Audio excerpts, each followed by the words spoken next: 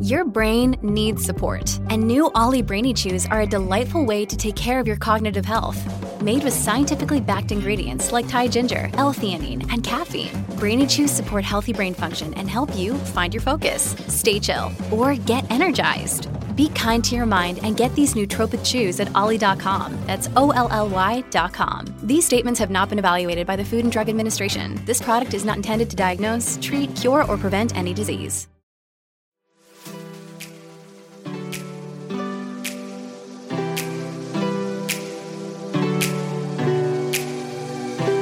Happy birthday to my sister Paula. I love you. Hi, Paula. It's Erica Hosey. I just wanted to wish you a happy birthday and thank you for UNC for covering our family's story. We wish you all the best and you guys are doing awesome. Keep up the good work. Happy birthday again. Take care. Bye-bye. Hey, Paula, it's Kendra Irwin from Ohio. I just wanted to say happy blessed birthday and hope to hear from you soon. Bye. Hey, Paula, this is Teresa Rush, armchair detective 2 times now. I heard that today is a special day, so how about we throw another log on the campfire? All of us raise our podcast devices and wish you, Paula, the best and happiest of all birthdays. Thank you for bringing us the best podcasting twice a week and keeping us all informed. Happy birthday, Paula. I love you, Alicia. Happy birthday, Paula, from your nephew, David. Alicia, Eleanor, Mavis, David, Bradley. Happy birthday, Paula! Hey, Paula, it's Craig Brown. Somebody with the initials Steve Yoder told me that you were having a birthday tomorrow, so I just wanted to call and say happy birthday. Hope you have a nice day. Enjoy. And keep up the great work, guys. Take care. Hi, happy birthday, Paula. We love you. This is Autumn Yoder. Hi, Paula. It's Luann Eddy. Just wanted to wish you a happy birthday and love listening to the podcast. Have a great day. Bye. Yes, and happy birthday from your family and all of your listeners. And now, 4-time Emmy winner, 4-time AP Best Writer, Channel 3's Phil Truxler. Tonight on Dateline, a special report brought to you by Keith Morrison. It was a usual town, Barberton was, until they opened the trunk of that car. And oh, that pesky DNA. What they found inside would shock you. It's filled with birthday wishes for Paula Schlein. That's tonight on Dateline.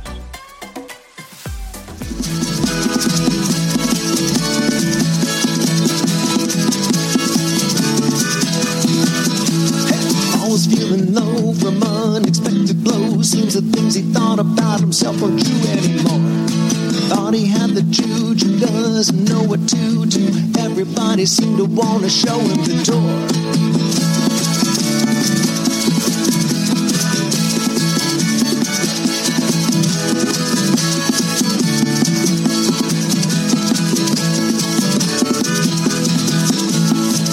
Flying, sharing like the red baron. She begins to tell him that there ain't nothing wrong. Just keep going round, don't let it get you down. Hello, listeners, and welcome to Ohio Mysteries. You're listening to a clip of Paul and Sharon by David Zuter. David, a singer-songwriter from Wadsworth, is our featured Ohio music artist tonight. So hang out with us to the end of the podcast. We'll tell you all about him and let you listen to that entire song. But right now, let's throw another log on the fire, campers. Let's dig up a new Ohio mystery.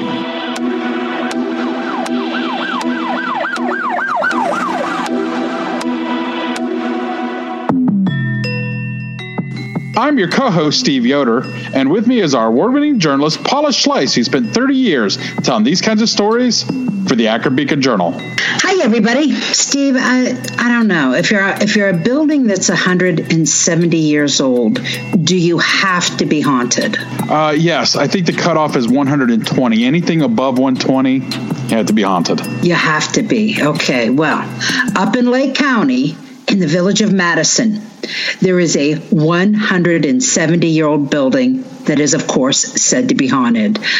Not surprising, if some of those 170 years you were an insane asylum, and some of those years you were a military hospital, and some of those years you were an old age home, you are going to collect a lot of emotion and get a reputation. The place I'm talking about is Madison Seminary, and among all the spirits that walk those halls, you might spot one in a long, billowy black dress from the Civil War era. A tall, handsome, confident woman. Frankly, I wouldn't be surprised if she winked at you. Her name was Elizabeth Stiles. And if ever I could talk a ghost into sitting down for coffee and sharing their life story, this is the one I would pick. Elizabeth closed her eyes for the last time inside the walls of Madison Seminary in 1898, at a time when the building was known as the Women's Relief Corps. It had been nearly 4 decades since the Civil War had ended, and the country needed rest homes for aging Army nurses and the wives of its Civil War veterans. And even though Elizabeth was born maybe just a dozen miles away from Madison in Ashtabula, it's rather remarkable that she was here at all, because her life's adventure had taken her to 19 different states and Canada. And much of that traveling was in service to her country as a Union spy, hired by President Abraham Lincoln himself. But let's not get ahead of ourselves. Let's go back to where this story began. Ohio was a young state in 1813, only 10 years old. John and Clarissa Brown moved their family from Middletown, Connecticut, to the banks of the Ashtabula River. It was the western edge of the United States back then, a wild frontier of fertile but raw country. New arrivals traveled on roads that were rarely bigger than the width of their wagon. And as soon as they picked a homestead, they had to get to work quickly, cutting down trees and building their own houses, barns, and businesses. The Browns had 2 sons when they settled in East Ashtabula and began turning 57 acres into a farm in an area called Bunker Hill. But they were only getting started with their family. They added 6 more children, and smack in the middle of this big family was little Elizabeth, born in 1816, 3 years after the family had made the move to Ohio. Elizabeth was a sponge, eager to learn anything and everything. Her mom, Clarissa, was a nurse, and she often took Elizabeth with her on calls to attend births and illnesses. Elizabeth picked up a lot of medical skills before her mom sadly passed away in 1829 at the age of just 36. From her dad, John, Elizabeth learned the role of politics. He was active in the community and served on the Ashtabula Village Council. He also taught her how to use a gun. He was an expert rifleman, and Elizabeth started learning how to handle, maintain, and use guns at the age of 5. She was also a skilled horsewoman and spent many of her childhood days on hunting trips with her dad. Elizabeth and the state of Ohio came of age together, and she watched as Ashtabula grew into a large settlement with active steamboat traffic in the harbor and even plans for a railroad to come through. But she was restless. And after one of her brothers moved to Chicago, she took off after him. At the age of 21, she joined him in the Windy City, supporting herself as a seamstress, teacher, and nurse. She was a very independent woman. She didn't marry until she was 30. And when she did, she chose a man named Jacob Stiles. Jacob was a perfect match. He had the same background. His family also had settled in Ashtabula after coming from Connecticut, just like her parents. And he had the same passions. They were both abolitionists and abhorred slavery. In 1859, Elizabeth and Jacob moved to Shawnee, Kansas.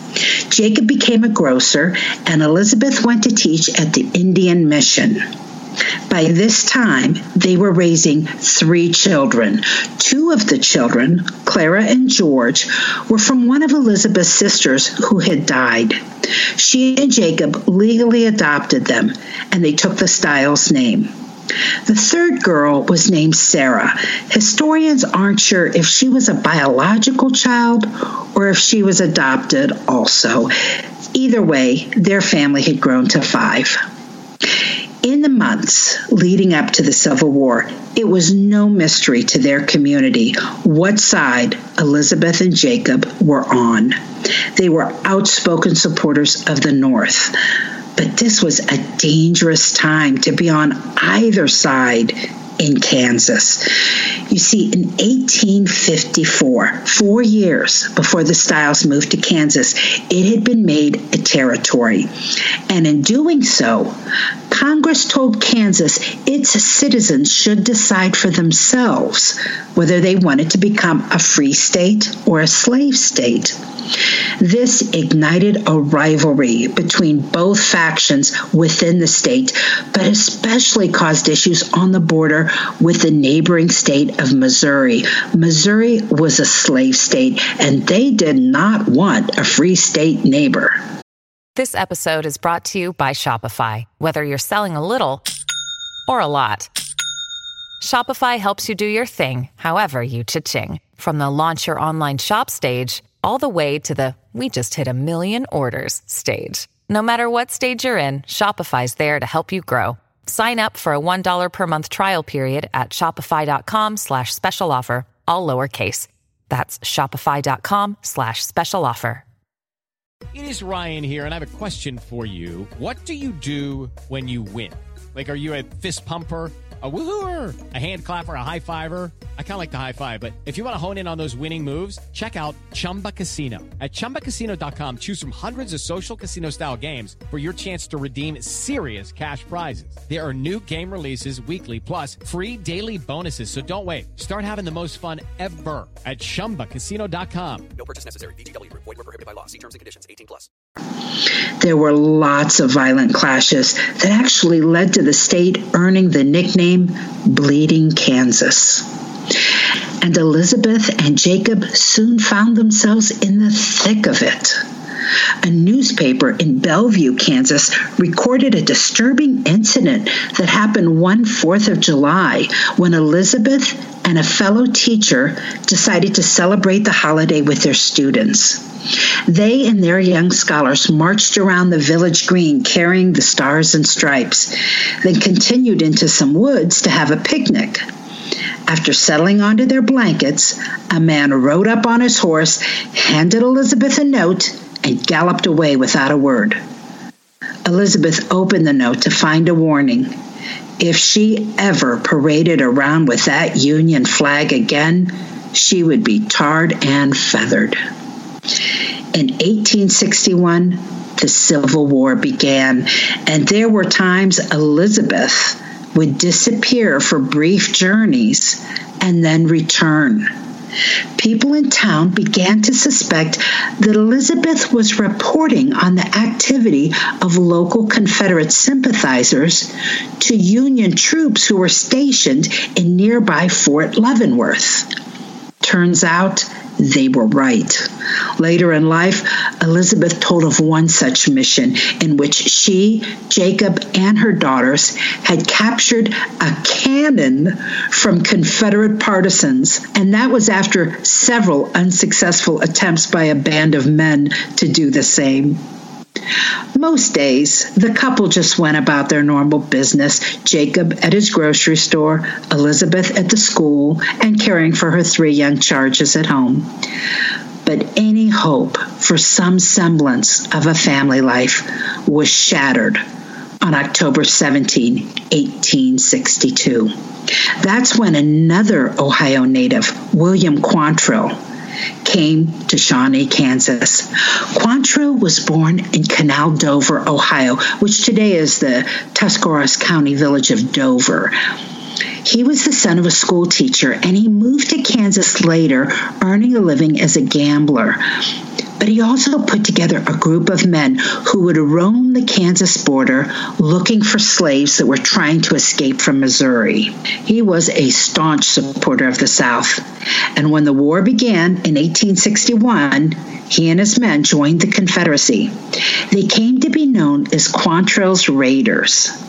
Among their number was the soon-to-be infamous outlaw Jesse James and his older brother Frank James. Quantrill and his bandits continued focusing along the Missouri-Kansas border, now attacking Union troops and sympathizers. And in October of 1862, he and 140 of his brutal bushwhackers stormed into Shawnee. They herded all the residents into the square and burned down the town. They also killed 2 residents. One of them was Elizabeth's husband, Jacob Stiles. There are 2 accounts of what may have happened that day. We don't know which one is accurate. One account said the raiders appeared in the Stiles' front yard when Jacob and another local man went to meet them. They were asked their politics, and when they replied Union, they were immediately executed. The other account said the family was inside and that the raiders wore blue uniforms and identified themselves as Union soldiers. Elizabeth opened the door and stood on the porch as they revealed their true intent by raising their guns and shooting her husband. However it happened, a newspaper report at the time said Elizabeth Stiles learned the man who pulled the trigger was a man named George Todd of Kansas City. She knew his name because he told her. He said he was sparing her life so she could go to Kansas City and let them know he had just killed 2 men in Shawnee. Elizabeth added that after Todd had shot her husband, a man named Palmer, one of their very own neighbors who lived in Shawnee, put the muzzle of his gun into Jacob's mouth and shot him a second time. Many years later, Elizabeth's daughter, Clara, the adopted daughter that had been born to her sister, would tell yet another perspective of that day. She said William Quantrill knew who Elizabeth was, and the rumors about her passing information to Union commanders. He confronted her about it, backed her into the small kitchen of the family home, and then looked her up and down with cold eyes while his men urged him to shoot her. Clara said her mom stared back without flinching, after which Quantrill snapped his fingers and commanded, "Let her go, boys. She's too pretty to shoot." Elizabeth escaped that moment, but she was far from safe. The raiders next ambushed a small band of Union soldiers that were on patrol duty, hanging all 7 of them while talking about how they wanted to go back to the Stiles farm and do the same to Elizabeth. When Confederate sympathizers finally placed a $1,000 bounty on Elizabeth's head, Army officers at Fort Leavenworth sent soldiers to bring her and her 3 children to the fort for protection. Elizabeth had to leave behind the home and all the things she had shared and built with Jacob. She didn't even have time to bury her husband, although one newspaper report suggested federal troops were able to later collect Jacob's body and bury it. Elizabeth's family was safe, but her country was not done with her yet. A few weeks after they were settled in at Fort Leavenworth, Elizabeth received a letter from General Jim Lane. He was a Kansas senator, and the letter was co-signed by President Abraham Lincoln himself, asking her to come to Washington, D.C. for a meeting. Nobody had to twist her arm. Watching her husband murdered in front of her and her children, she was determined to avenge his death and defend their shared belief in abolition. Elizabeth went to Washington and presented herself to General Lane, and he told her President Lincoln asked if she would become a Union spy. She didn't hesitate to say yes. Elizabeth returned to Fort Leavenworth, collected her children, and took them back to Washington, D.C., a round trip that took months. She enrolled the two youngest, Sarah and George, in school. And then she and 13-year-old Clara began their careers in espionage. Elizabeth posed as an old pipe-smoking Southern woman and nurse, sometimes concealing messages in her bonnet, sometimes in the folds of her voluminous skirt. Clara pretended to be her granddaughter. They moved throughout the South with the story that they were looking for Clara's father, who was a Confederate soldier. They worked their way into circles where they could collect valuable information about troop movements and sent it on to Union troops. Years later, Clara shared stories about their adventures. In one story, she talked about how she and Elizabeth were traveling on horses, riding on a dark night along the Missouri-Kansas border when Clara fell asleep on her horse. She often did that. She was startled awake by a gunshot and looked up to see her mother trotting back over to join her. Behind Elizabeth was a sentry post that was now empty. Elizabeth told her daughter the sentry had tried to arrest her. Another adventure, and this one highlights Elizabeth's nerves of steel. This one involved Confederate General Sterling Price. Price was in his field headquarters in Jefferson City, Missouri, when his men reported they had caught a spy. "Bring him in," the general said. His aide stammered, "He's a lady, sir." And so Price's men ushered in a tall woman in muddy clothes who stood ramrod straight like a soldier at attention. Price began to growl questions at her. She did not flinch. In the Southern twang that she had perfected, she dismissed his questions and asked if she could wash up, get something to eat, and perhaps get a fresh horse before she left. General Price couldn't believe this spy would be demanding such things and restated their suspicions of her spying for the other side. She brushed the charge aside, saying, yes, she was scouting and acting as a nurse, but only in service to her beloved Confederacy. General Price apparently was swayed by the fact that she didn't appear to be nervous at all. He asked her detailed questions about Southern positions. She knew them all and told him straight up with a confidence that comes from being on the right side of things. And so General Price apologized, gave her food and a place to clean up, and provided her with a sturdy horse and supplies, and even a new pistol. It wasn't the last time Elizabeth and Clara were arrested as suspicious persons, but with a cool wit, they always managed to convince their captors they had it all wrong. Over the course of the war, the pair operated in 19 different states and Canada. And more than once, Elizabeth was called upon to use her nursing skills, dressing the wounds of soldiers and even performing minor surgery. Elizabeth and Clara retired in November of 1864. That was a few months before the war ended, because the president had decided the pair had become too well known to the rebels. He gave Elizabeth an honorable discharge as an Army nurse, and then Elizabeth returned home to Ohio. She settled in Geneva for a while, not far from her hometown of Ashtabula, but she didn't really like it there and relocated just across the border to Venango County, Pennsylvania, where she lived with her daughter Sarah and son George for the next 25 years. By this time, Clara was all grown up and married herself. In 1895, Elizabeth was admitted to the Women's Relief Corps home in Madison, Ohio. The home had been established for needy wives and widows of Union soldiers and for military nurses. And as I said at the start of the story, Elizabeth had come full circle. The home was just a few miles from her birthplace. Elizabeth often talked about her experiences. It was said her mind and recollection of names and dates was still sharp.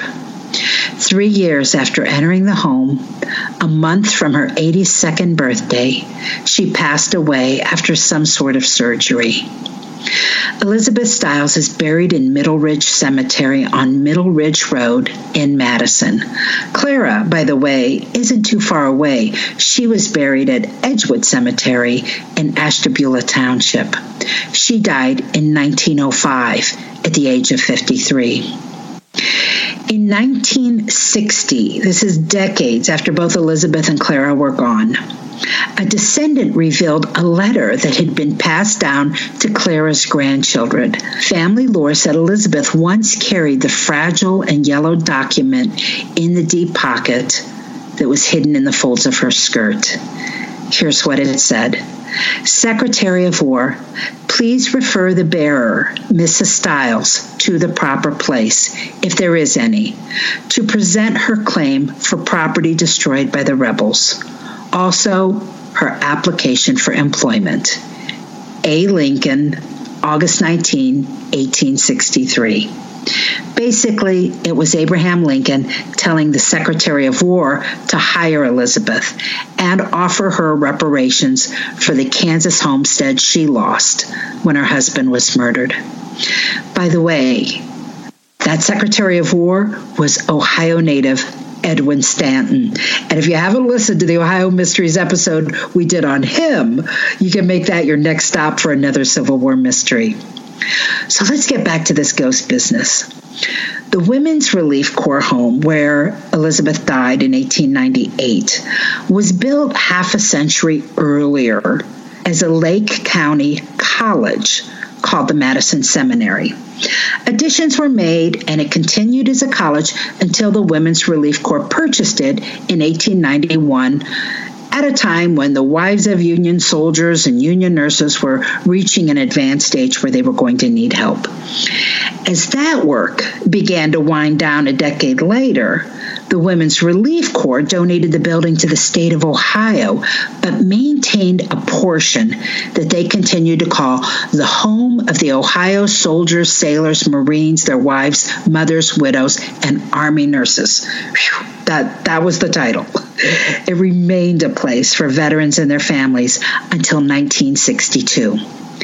In the years since, it has seen other uses. It was once used for teaching inmates from the Ohio Women's Reformatory in Marysville how to become nurses' aides. It once offered housing for developmentally disabled women, and later it became a place for public meetings and Madison Township offices. In 1998, the building, by then on the National Register of Historic Places, ended up in private hands. And for several years, the current owners have conducted ghost tours for people hoping to contact some of the many, many people who died on that property. Some believers in the paranormal say people who came to die here brought traumatic experiences with them, the kind that come with strong emotions that may keep some of them tethered to this reality. Those who have toured the Madison Seminary claim to have encountered many apparitions, including some in 19th century dress. Could one of those be Elizabeth? They have often wondered. By the way, a big thank you to Kathy Warnes, who wrote a story called Elizabeth Stiles, President Lincoln's Spy. You can find that on the internet. Much of my research came from her. And Steve, before we move on, I want to share one additional note for fans of Ohio mystery and Civil War history who may be wondering why I didn't mention this. You may have heard of the abolitionist John Brown. Now, Elizabeth's father was a John Brown, but not the same John Brown. So I didn't weave this in earlier because I didn't want to confuse anyone. But it's interesting because you've got Elizabeth Stiles from Ohio. You've got the Raider William Quantrill from Ohio. I even mentioned Edwin Stanton, the Secretary of War, was from Ohio. Yet the person who might be most responsible for turning Kansas into bleeding Kansas is the abolitionist John Brown, who was raised in Hudson, Ohio. A couple of years before Elizabeth and Jacob moved to Shawnee, Kansas, John Brown moved to Kansas with his family. At that time, pro-slave militants were raiding and burning down communities who supported Kansas becoming a free state. Not too many people had actually been killed yet in those raids. But John Brown and a band of his abolitionist friends decided they'd had enough. In an incident called the Potawatomi Massacre, Brown led his group into homes of 5 men known to be professional slave hunters, dragged them out of their houses, and executed them. That event was the match that lit the powder keg that turned Kansas into bleeding Kansas. In the 3 months after that massacre, 29 people were killed in various battles and raids. John Brown left Kansas after that, continuing attacks on slave supporters elsewhere, and was eventually caught, of course, and put on trial and hanged. So here's the indirect connection to this story. John Brown died before the Civil War began. But it can be said that the violence that escalated after his attack on those slave hunters was probably still setting the tone years later when Quantrill's raiders rode up and shot Elizabeth's husband in their front yard. This is a part of the program where we invite an Ohio Mysteries listener to be an armchair detective.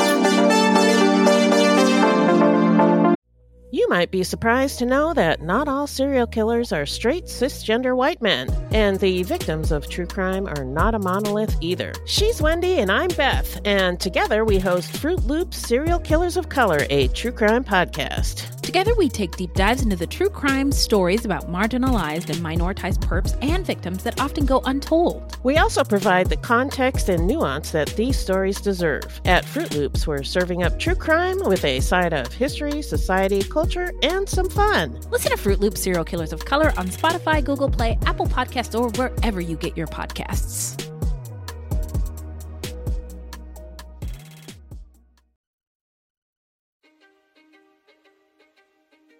History is complicated. The story of human progress is long, messy, and riddled with controversies big and small. On Conflicted, we dive headfirst into history's most infamous events and contentious figures. We try and untangle the good from the bad, the fact from the fiction, and the monsters from the misunderstood. Was Genghis Khan a murderous butcher or a civic pioneer? Did the Allied powers go too far in firebombing the German city of Dresden at the twilight of World War II? And how did the Marquis de Sade acquire such a sinister reputation? And was any of it true? These are just a few of the tough questions we wrestle with and investigate on Conflicted. So if you love history or just enjoy a good story, please join me, your host, Zach Cornwell, for a fascinating new topic each and every month. Conflicted, a history podcast, is available on Spotify, Apple, or wherever else you get your podcasts. I hope to see you soon.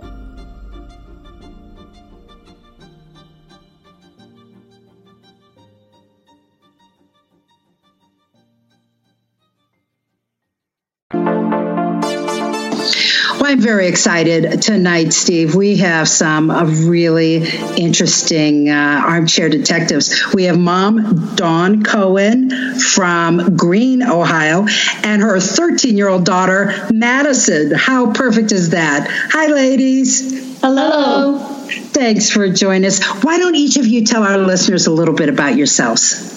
Okay, well, we moved to Greene, Ohio about 20 years ago, and we've loved exploring Ohio. There's so much history, and it has so much to offer with all of its big cities, so we've really enjoyed that. We're definitely history buffs, so that's how I came upon Ohio Mysteries originally. That is perfect. How about you, Madison? Well, yes, I'm definitely a history buff. I love everything to do with it. I think it's just like fascinating that something happened like 300 years ago and we still know about it. And yeah, and I guess my love of reading kind of helps me with that because I can just explore so many things. Now, had either of you ever heard of Elizabeth Stiles before? No, had not. What did you think when you heard about this story? I thought it was really cool because it's just like this unassuming like woman and stuff, and she did things that men couldn't do.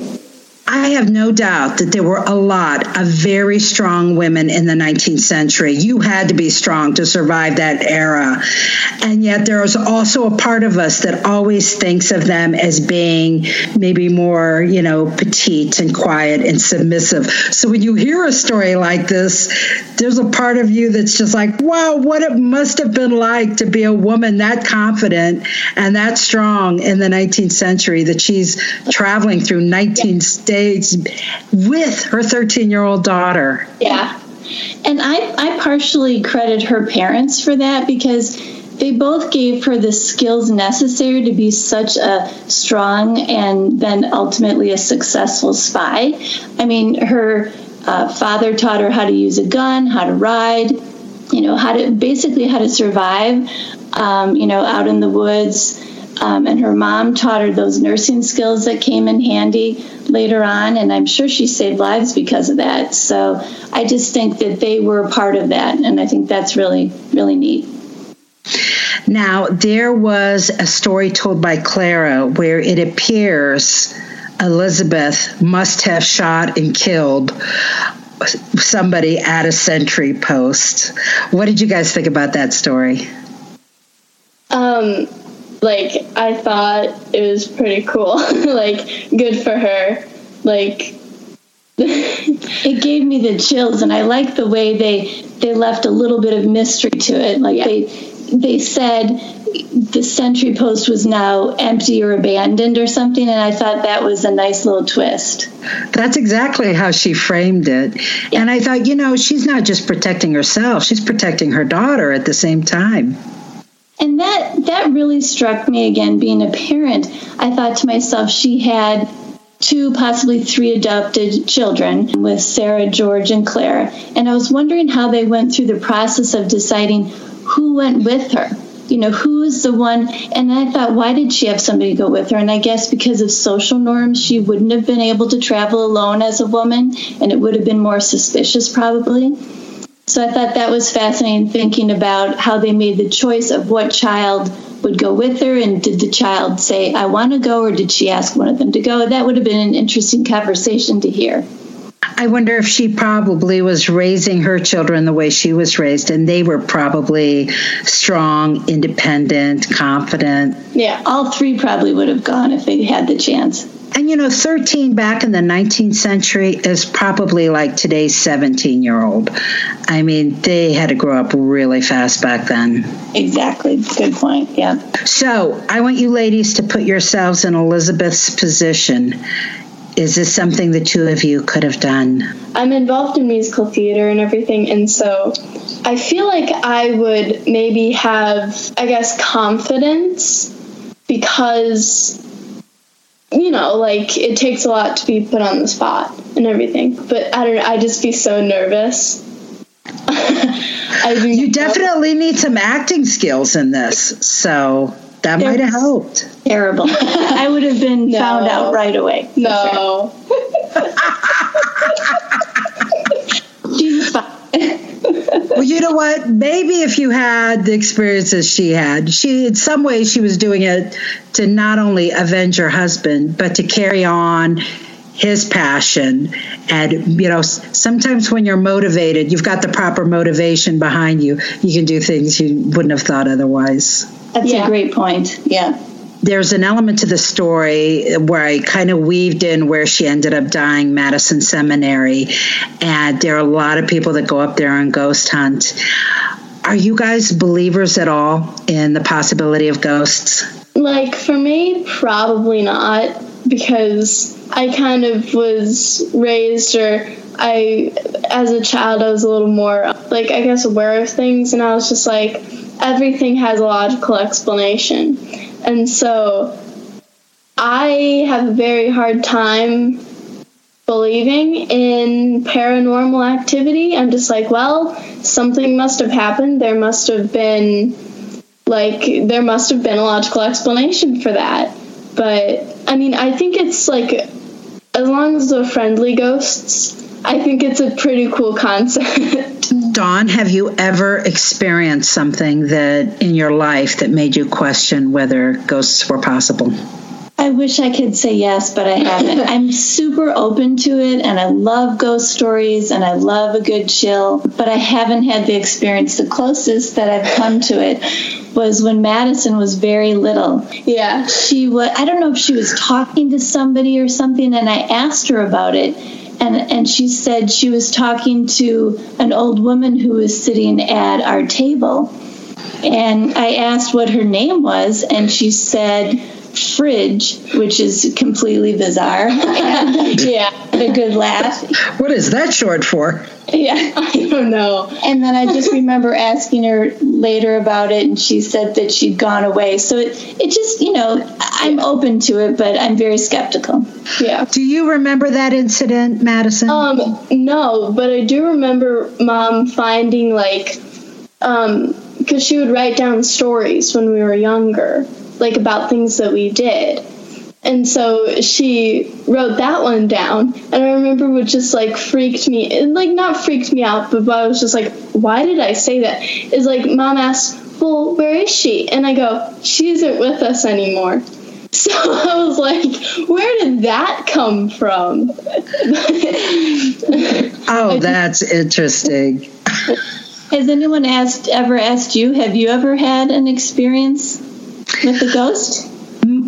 Yes. My brother lived in a haunted house, and I didn't see any ghosts there, but he's 10 years older than me, and he had a lot of very convincing stories that made me think that was possible. Another fun aspect about this story is all the Ohio connections, because you've got Quantrill's Raiders coming to town. Quantrill's from Ohio. You've got the Secretary of War, Edwin Stanton. He's from Ohio. You've got the John Brown connection. Did you guys, I forget, did I put the John Brown edition at the bottom of yours? Yeah, you did. Okay. Yeah. I couldn't remember if I did that in time.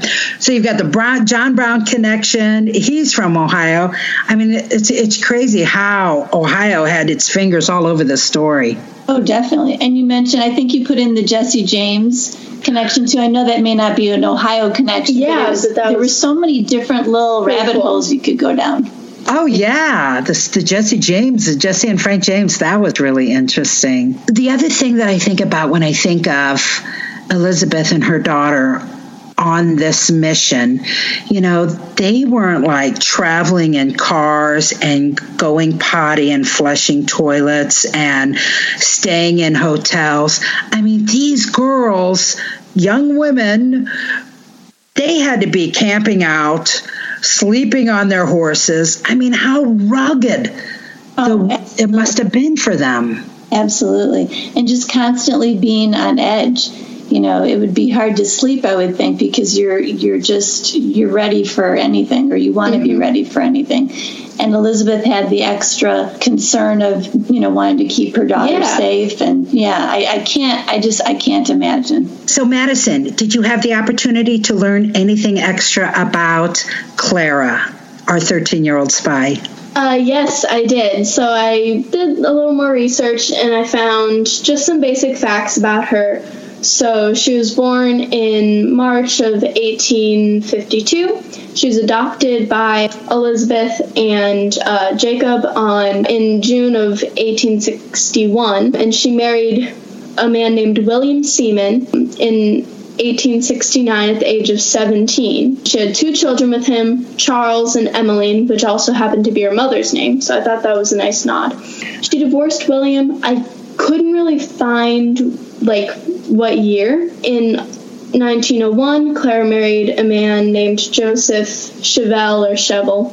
I'm not really sure which. And then she died in 1905 at the age of 53, which is pretty young, I'd say. And then just one more little tidbit. Technically, her full name is Clara Elizabeth Dolph Stiles Seaman Chevel. Whew, that's a mouthful. Yeah. Wow. And she divorced her first husband. That was a real sign of the independence and confidence of this woman getting divorced in the 19th century. The only other thing that I wanted to mention was I know that there might have been something in your writing about, was Elizabeth Stiles a ghost? And I thought a lot about that. And I was kind of two minds. Part of me thought that she bravely served, and she served her country, and she was successful at being a spy, and so she'd rest in peace. But then on the other hand, I thought she was very patriotic, out for revenge, partially, at least we know. And so then I was thinking maybe she was more restless because she felt that there was more work to be done. So I couldn't find anything for the Madison Seminary about her in particular. Like someone had said, I saw Elizabeth or someone that looked like her. But I just thought it was interesting to think about whether she would have chosen that or not. You make a really good point, because you could go either way. You could be like, hey, I lived a full life. I did my job. I'm content. There's no reason for me to stick around. Or you could have the argument where, like, this is my personality. I still want to be out there. I want to be communicating. I want to be doing things. I don't want to let go of that life. So, yeah, you make a good point. But you're right. I could never find a person who said specifically that the encounter they had was Elizabeth, only that they saw people who looked to be in Civil War period outfits. So we don't know. Obviously, we don't know if there are ghosts there at all. But if there are, whether any of them are Elizabeth. But it makes me want to go visit. We've never been there before, so that's on our to-do list. And then I just found one more story that was on that same site, and I thought it was pretty cool. But basically, another time, Elizabeth and Clara at this time were caught. Elizabeth mysteriously caught an illness, but then recovered quite quickly when I think she heard like federal troops were in the area, and then she was able to convince the Confederates that they were going to visit a friend, and so they let them through. There you go. See, another point to the acting skills that you would have to have, not just the confidence, but boy, you had to have some acting chops to get through that. Yeah. Dawn, Madison, it was a great joy to have you guys today. Thanks so much for being our armchair detectives today. Maybe we'll find another cool one and have you back on next year. That would be wonderful. That would be fun. Thank you for having us. Yes, thank you. That's it for tonight, listeners. For photos, news clippings, and more on this and every episode, hop on over to our website, ohiomysteries.com. And that brings us to tonight's featured Ohio musical artist. David Zuder was raised in Akron, but currently lives in Wadsworth, Ohio. He said he's a guy with a career day job who spends his free time writing and recording songs at home on old-fashioned analog equipment, playing live instruments. And the singer-songwriter has been making the most of this year, producing 1-minute music videos as a way to pass the time. He started during the pandemic lockdown in April and released a new one on social media every Friday morning. The videos show him in a sort of one-man Zoom screen, playing some of the 9 instruments he's fluent in. He's covered everything from rock to bluegrass to polka to country, and he's keeping it up through the end of the year. Be sure to visit davidzudermusic.com to keep up on them, but you can also find him on Facebook, Instagram, and TikTok. David also writes full-length original songs. You can listen to all of them on his website, and tonight we're featuring one called Paul and Sharon. Well, let's have another listen to Paul and Sharon by David Zuder, and we'll see you here next week for another episode of Ohio Mysteries. After years of debate, astronomers resolved today to demote Pluto in a redefinition of what constitutes a planet.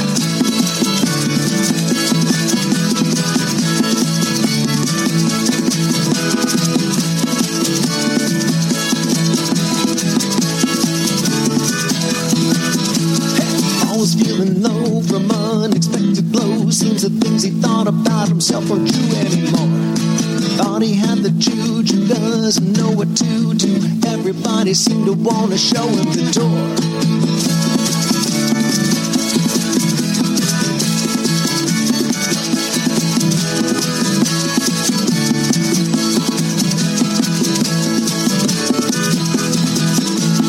Incompliant Sharon, like the Red Baron, she began to tell him that there ain't nothing wrong. Just keep going round, don't let it get you down. Let your fire and desire keep you confident strong. Moonlight, sunshine, what are they the same? I can't tell you, but I know you. I know you.